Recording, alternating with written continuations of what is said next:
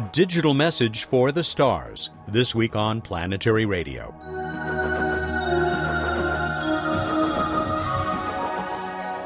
Welcome to the travel show that takes you to the final frontier. I'm Matt Kaplan of the Planetary Society. Voyager 1 has entered interstellar space, carrying with it a message from Earth. Now there's a new effort to put another message, a digital one, on the New Horizons spacecraft that has been on its way to Pluto for nearly 8 years. John Lomberg is the major force behind the New Horizons Message Initiative. He'll fill us in and offer an opportunity to get involved. Bill Nye has been refreshed by the discovery of water by the Curiosity rover. Lots of it right now on Mars. While Bruce Betts will point us toward a majestic triangle now visible in the night sky. He and I might also have a hoodie and other swag from the movie Gravity waiting for you in the Space Trivia Contest. We'll begin with Emily Lakdawalla reporting to us via her cell phone from Colorado. Hi, Emily. Exactly where are you right now? I'm right now at the Sheraton Hotel in downtown Denver for the Division for Planetary Sciences meeting. All right, since you're on location, we're going to forgive the poor audio quality today and hope that the audience does the same. For anybody who may not remember, tell us a little bit about DPS. What's this about? Sure. Well, it's one of the two big planetary science meetings that takes place each year, the other being Lunar and Planetary Science Conference. This one is a more astronomy-focused meeting, so there are a lot of people giving talks on asteroids. And then there are fewer talks on the other bodies in the solar system. Today I saw things on Mercury and the Moon. Later this week we'll have talks on icy moons and small satellites of the outer planets and even some stuff on Pluto and Kuiper Belt objects. So it's really going to be a fun meeting. A little bit of Mars at the end of the week. So this is just a preview because we're going to spend more time with Emily next time. Since you've really only been there for a couple of days now, or a day and a half, any highlights already? It's actually more of a low light. The fact is that this meeting is a lot smaller than it was originally planned to be. About 10% of the scientists are not able to attend because they are federal employees and are affected by the shutdown. There are people who joke that it's the science rapture. They were taken away suddenly, and then it's just the rest of us who are left here to give their talks and talk science in their absence. So it is smaller, and people are there's a little bit of unrest about that. But there still is some excellent science going on. I saw some great talks on Mercury this morning with some of the latest results from the MESSENGER mission, including some really cool geology that's finding different kinds of terrains across the surface that experience different kinds of cratering and volcanism over the history of Mercury. So they're really beginning to tell a historical story about the planet Mercury that's quite different from any other planet in the solar system, and that's really fun to watch. That is pretty cool. Hey, what is this going to mean for what used to be called NASA Night, but lately has been Agency Night? Funny you should ask. I will now be presenting at NASA Night to talk to the scientists about what the Planetary Society is doing and what they can do to try to affect positive change and make things better. Standing in for a NASA Deputy Administrator. You're moving up in the world, Emily. I'm doing my best. Speaking of moving around, just mention for a moment here the conversation on the way to the conference that you had with a taxi driver. Oh, yeah, that was really fun. So, when you're in a cab, usually they'll ask, are you in town? Are you leaving town? And what are you leaving town for? And I always love to be able to say that I'm on my way to a huge meeting of scientists who are talking about exploring the solar system and the planets and the moons. And people are usually mildly interested about that. This particular cab driver on my drive there was really into space, and we had a fantastic conversation about just how exciting it was to be learning all these new things about the solar system. So that was great. All right, Emily, next time we'll spend much more time reviewing what's happened at DPS, and it'll be with a much better connection. Have a great week there. I look forward to it. Thank you, Matt. She is the senior editor, and if you read her blog entry about that conversation with the taxi driver, you'll find out also why she is the planetary evangelist for the Planetary Society. She'll join us again next week. Bill Nye the Science Guy is up next. Bill, I welcome you back with condolences, but a job well done on Dancing with the Stars. Thank you, Matt. I am injured, people. I tore my tendon when I slipped. It felt like a pant cuff, but that was not it. It was just me sliding on a slippery floor. A man of a certain age firing up his quadricep muscles a little too... I overloaded them and tore a tendon. So I'm on the mend. I'm off the show, but on the mend. I'll be back for the finale is the plan. Oh, that's nice. You did it with grace, dignity, and your typical humor. So Well, thank you, Thank Matt. you. It was a pleasure to watch. And now, what were you about to say? Well, it's just that Juno's going to fly by this week, Matt, on its way to Jupiter. This is JUNO, not an acronym, named after Jupiter, the ancient god's wife. Mm-hmm. In order to get to Jupiter on an off-the-shelf Atlas V rocket, you got to swing by the Earth and take a little energy from the Earth's orbit. That's rocket science. That's cool. So if you're in South Africa, look up. It's amazing. Of course, some of you may be listening to this after the fact. Go to planetary.org. We probably have coverage of this mission to Earth event. It's pretty cool. Let's go out to Mars. Oh, my goodness. 2% water by weight. What do you take up there? A backhoe? A trowel? Your entrenching tool? And you can get water. And the thing that impressed me, I have to say, as a thoughtful guy with regard to planetary science, the stories were about how humans could use this as a fuel, as a in situ resource, as it's called. But wait a minute, if there's water in the soil, maybe there was something alive. What about that? This is very exciting. I mean, it's the kind of thing that you hear about, you read about, but to really stop and think about, seriously, the deep philosophical implications, if there's that much water on Mars now, just think how much water there was, and then just the likelihood of something that was once alive. It's amazing. If we find life on another world, Matt, it's changing this one. I'm telling you. You know what else I like? Pull back. Please don't. You know what else I like that I think of with some significance? If human beings ever go there, they might actually be able to afford to take a shower now and then. That's right. Yes, good. That's good. Along with your Tang and That's a lot of something to breathe and keep warm. It's a challenging thing.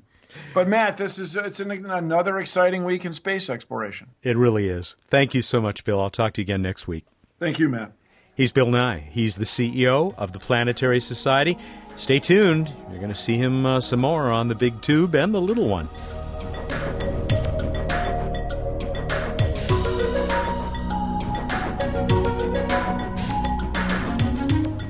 John Lomberg was the principal artistic collaborator of Planetary Society co-founder Carl Sagan.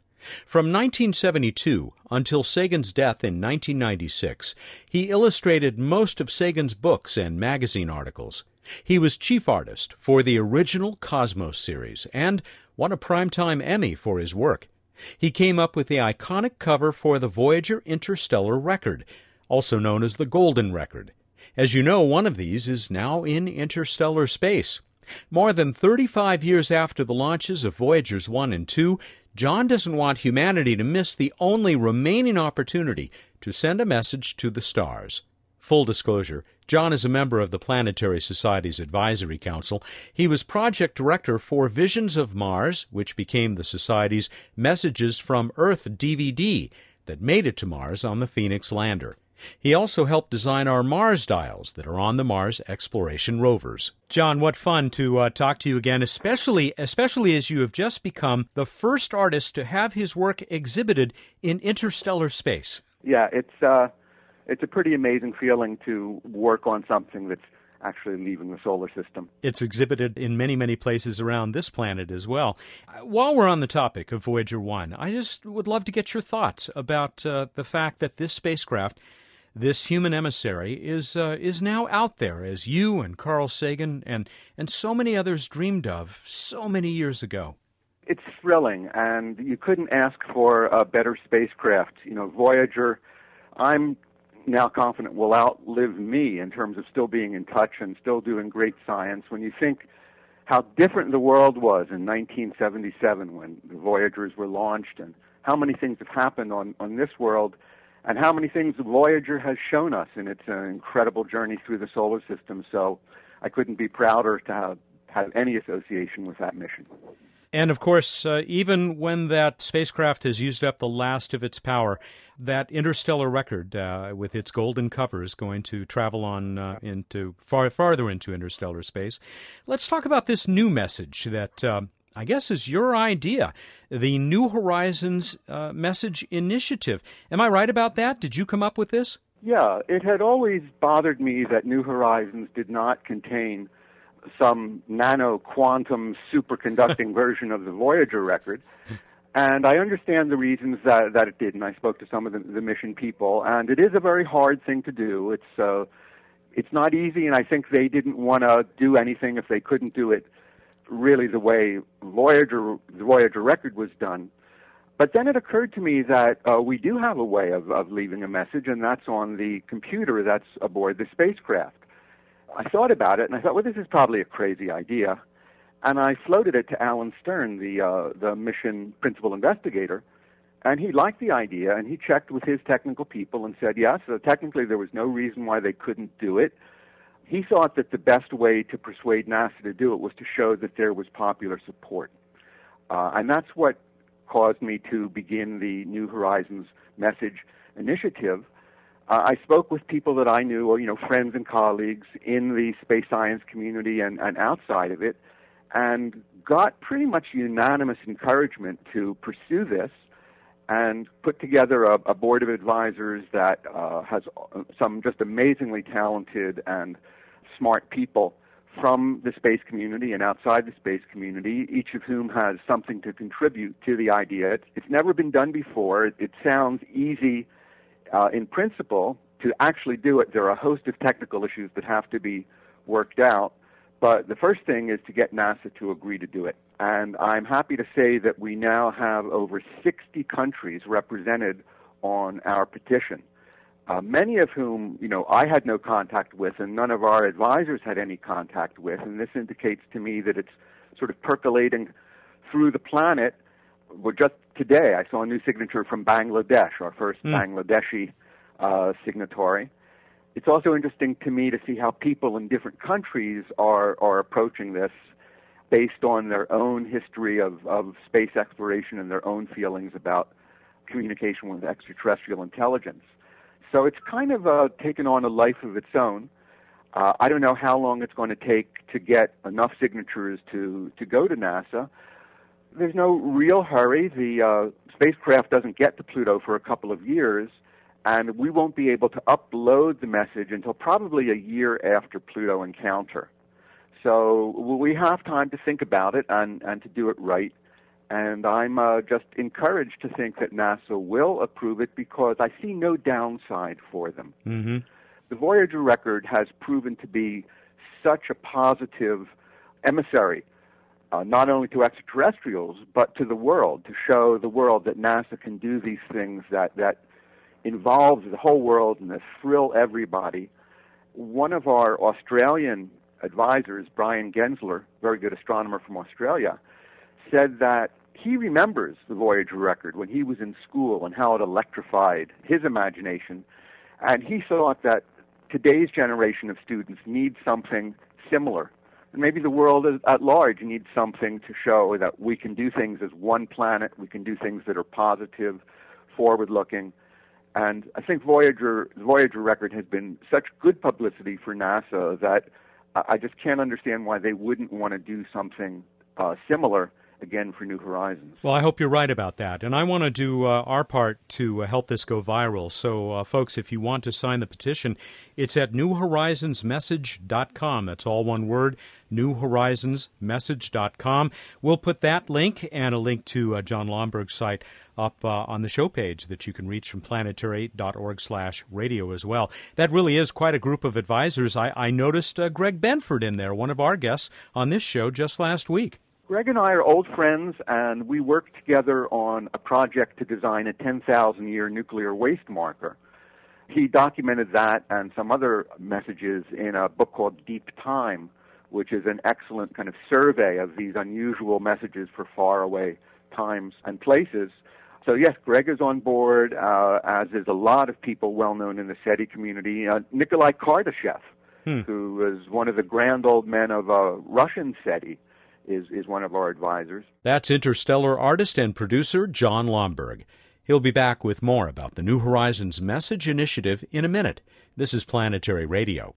Hey, Bill Nye here, CEO of the Planetary Society, speaking to you from Planet Fest 2012, the celebration of the Mars Science Laboratory rover Curiosity landing on the surface of Mars.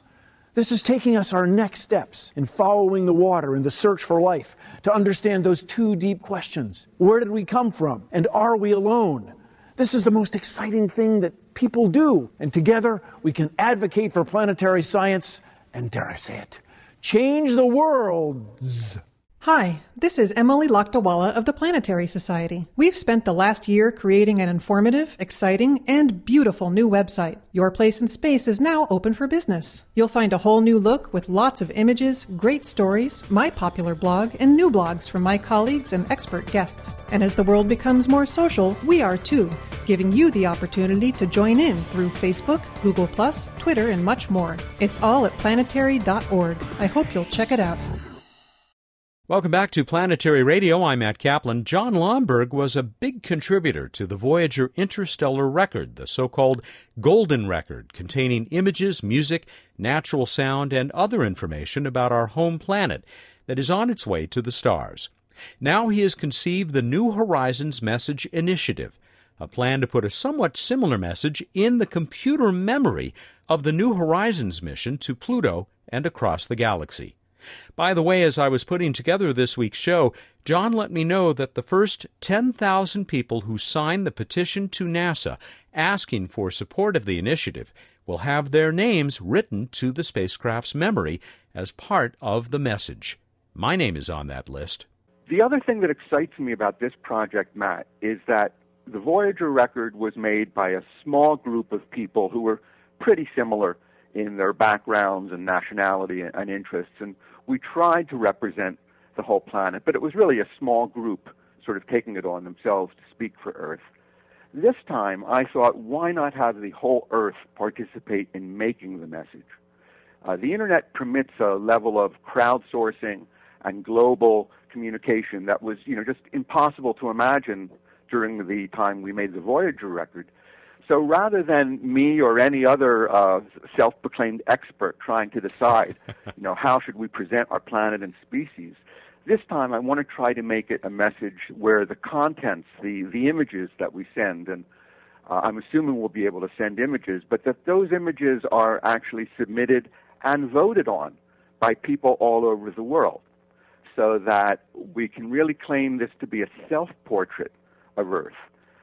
Given the range in geography of people that we have, I think the only continent we're lacking now is Antarctica. And I fully expect to get a signature from Antarctica. Why not? You guys down in McMurdo Sound, I know we got a couple of people who listen to this show there. Time to step up, guys. Guys and girls. Listen, you're answering all my questions, but I've got one other before we run out of time here. Have Alan or maybe somebody on his team, have they told you how much room there actually is in the computer memory of this spacecraft to upload this message? Well, there's no official commitment to give us anything, but when I've been speaking about this with Alan, 100 megabytes would represent 1% of the memory on the computer. Until they pass Pluto, they need all of that memory. They're going to need every megabyte to store the information that they acquire during the encounter, and then it's going to take a long time to play that back because it's so far away. It's kind of like a dial-up internet, if you remember that. Sadly, really yes. But when that's done, even though there is an extended mission through the Kuiper Belt, they're not going to need as much memory as they did in the encounter. So 1% seems to be a reasonable amount to dedicate to this project. And if it were only 1%, that's still, I think, over 100 megabytes. We should be able to figure out how to pack a lot of information into 100 megabytes. Yeah, people, kids today, they may be thinking of a 32 gigabyte thumb drive as the minimum that they need, but you can do an awful lot with 100 megabytes. I have to warn you, though, that we can do a lot with 100 megabytes because we use compression algorithms that allow us to make pictures much smaller than they would be if you mapped every pixel. You can't do that with a message like this because no matter how smart you are, you couldn't figure out JPEG or any of the other formats from first principles. So we have to figure out a way to put this on the computer so that an intelligent extraterrestrial examining the computer and finding this set of information will be able to find a way into it find a way to read it. And that's one of the real challenges.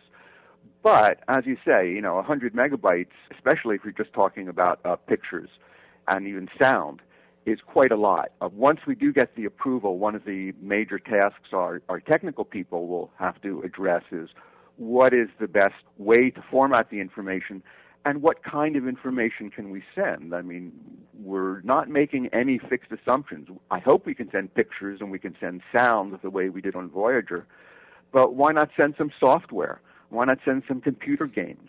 Why not send other kinds of information that, in fact, I was speaking to some artists who pointed out there's actually a way to do choreography. Maybe we could send a dance. One of the advantages of crowdsourcing this is that we can get ideas, out-of-the-box ideas that maybe have never been proposed before for interstellar communication. And it's really a new concept, and quite apart from New Horizons, what a number of people have said is that we're establishing a precedent that maybe every spacecraft leaving Earth should have some kind of message in its computer memory. Well, I certainly hope so. And maybe a physical record as well. John, I wish you the best of luck with this campaign. I want to mention again that the website is newhorizonsmessage.com. You can learn much more about this initiative and sign the petition and learn about other ways to support this project. If you want to learn more about John, it's all at johnlomberg.com. John, thanks for joining us, and I would love to check in with you again when you reach the point, or maybe when you're almost at the point where you're ready to turn this over to the folks at NASA HQ. Thank you, Matt. John Lomberg has been talking with us. He, of course, I love describing you as the first artist to have your art in interstellar space. It's true, because he did the cover for the Voyager Interstellar Record, headed off to the stars, and hopefully we'll be following that with sort of the Interstellar Record 2.0 on New Horizons, if this project works out. By the way, when you're on the big island of Hawaii, drop by his Galaxy Garden. I'll be right back. We'll drop in on Bruce Betts for this week's edition of What's Up. That's coming up in just a few moments. Bruce Betts is the Director of Projects for the Planetary Society, and he joins us every week to tell us what's going on up there in the sky, which we're going to come back to because I want to talk about Sandra Bullock up there in the sky. Looking great. Surprisingly not. Yeah, I don't have that in my little segment here. So you can tell about that if you want. Where do we look for Sandra Bullock? You look overhead near the International Space Station, which apparently is right next to the Chinese space station that doesn't exist. But we'll come back to that. Minor literary license taken. Tell us what's up anyway. All right, we've got low in the west. Still super bright Venus, but it'll go away in a few weeks, so make sure you appreciate it. Saturn also hanging out nearby, low in the west in the evening. Mercury, maybe you can pick it out, even lower in the west, early evening. Some binoculars after sunset might help you out. Got in the pre-dawn east, Mars looking reddish and high overhead in the pre-dawn, Jupiter looking super bright. One collection of stars for at least you Northern Hemisphere gang to check out in this time of the year. In the fall is the best time, of course, to see what's called the summer triangle for some reason. So if you look up overhead at 8, 9 o'clock at night, you'll see 3 bright stars in a spread out triangle, and that sometimes gets the unofficial name Summer Triangle. It's actually Vega, usually pretty much right overhead, the brightest of them, Deneb in Cygnus the Swan, and Altair in Aquila the Eagle. So something different to look at. Lots of birds. And while you're looking up, you may see a bird. We move on to This Week in Space History. In 1959, Luna 3 gave the first ever images of the lunar far side, also not made of cheese. 2009, L-Cross slammed into the moon on purpose, looking for lunar water ice in craters. Want to make sure that cheese wasn't underneath the surface. Well, they're still analyzing the data. There's hope. We move on to Random Space Fact. Yeah, see, once again, I forgot to ask John Lomberg this time to help us out with a guest RSF. Oh, well, you just have to keep it up, guy. You might as well not even pretend you're going to ask people. No, I don't know why I forget every time. All right, anyway. It's okay. I enjoy doing it. Mars craters, and I may have mentioned this a little bit in the past, but many Mars craters have fluidized ejecta blankets. So not only did the stuff come flying out of the crater, but when it hit, it actually flowed. We think forming from the subsurface ice, turning it into a liquid water, making a slurry of muddy stuff. This is, interestingly, nearly unique in the solar system. On a couple of the icy satellites, you get something similar, but certainly nothing as ubiquitous on Mars, though you do need to have sufficiently large craters to generate this, possibly because of needing to access enough subsurface ice in the past. So they have to be a few kilometers in diameter. A very interesting random space fact. All right, on to the contest. We asked you where Opportunity, the Mars rover, is going to spend its wintertime. A bunch of people figured this one out, and they wanted that package from the movie Gravity. I'll get to that in a moment. Oh, that's why you were talking about Sandra Bullock. That's right. Ron Bask, who said, Opportunity will winter on a 15-degree north-facing slope, which is an exposed section of the eroded and broken rim of the ancient 22-kilometer Endeavour crater. The exact area is at the northern tip of Cape Tribulation, known as Solander Point. Correct? All sorts of good information, yes. Well, Ron, you are our winner. We're going to send you that package, which I now know because they mailed us all the stuff. It's really nice. There's a sweatshirt and a cap and a T-shirt and a sleeve for your tablet computer. It's very, very nice. You know what? I think we can afford to do this one more time. I told you we'd give away a shirt, but we'll do this one more time. Before we do that, from Ben Owens, not our winner, but he left us this message. A good Tuesday evening. Mythbusters and researching for a planetary radio competition. Excellent. Random space fact. Busted. So give somebody else out there a chance to win this swag package.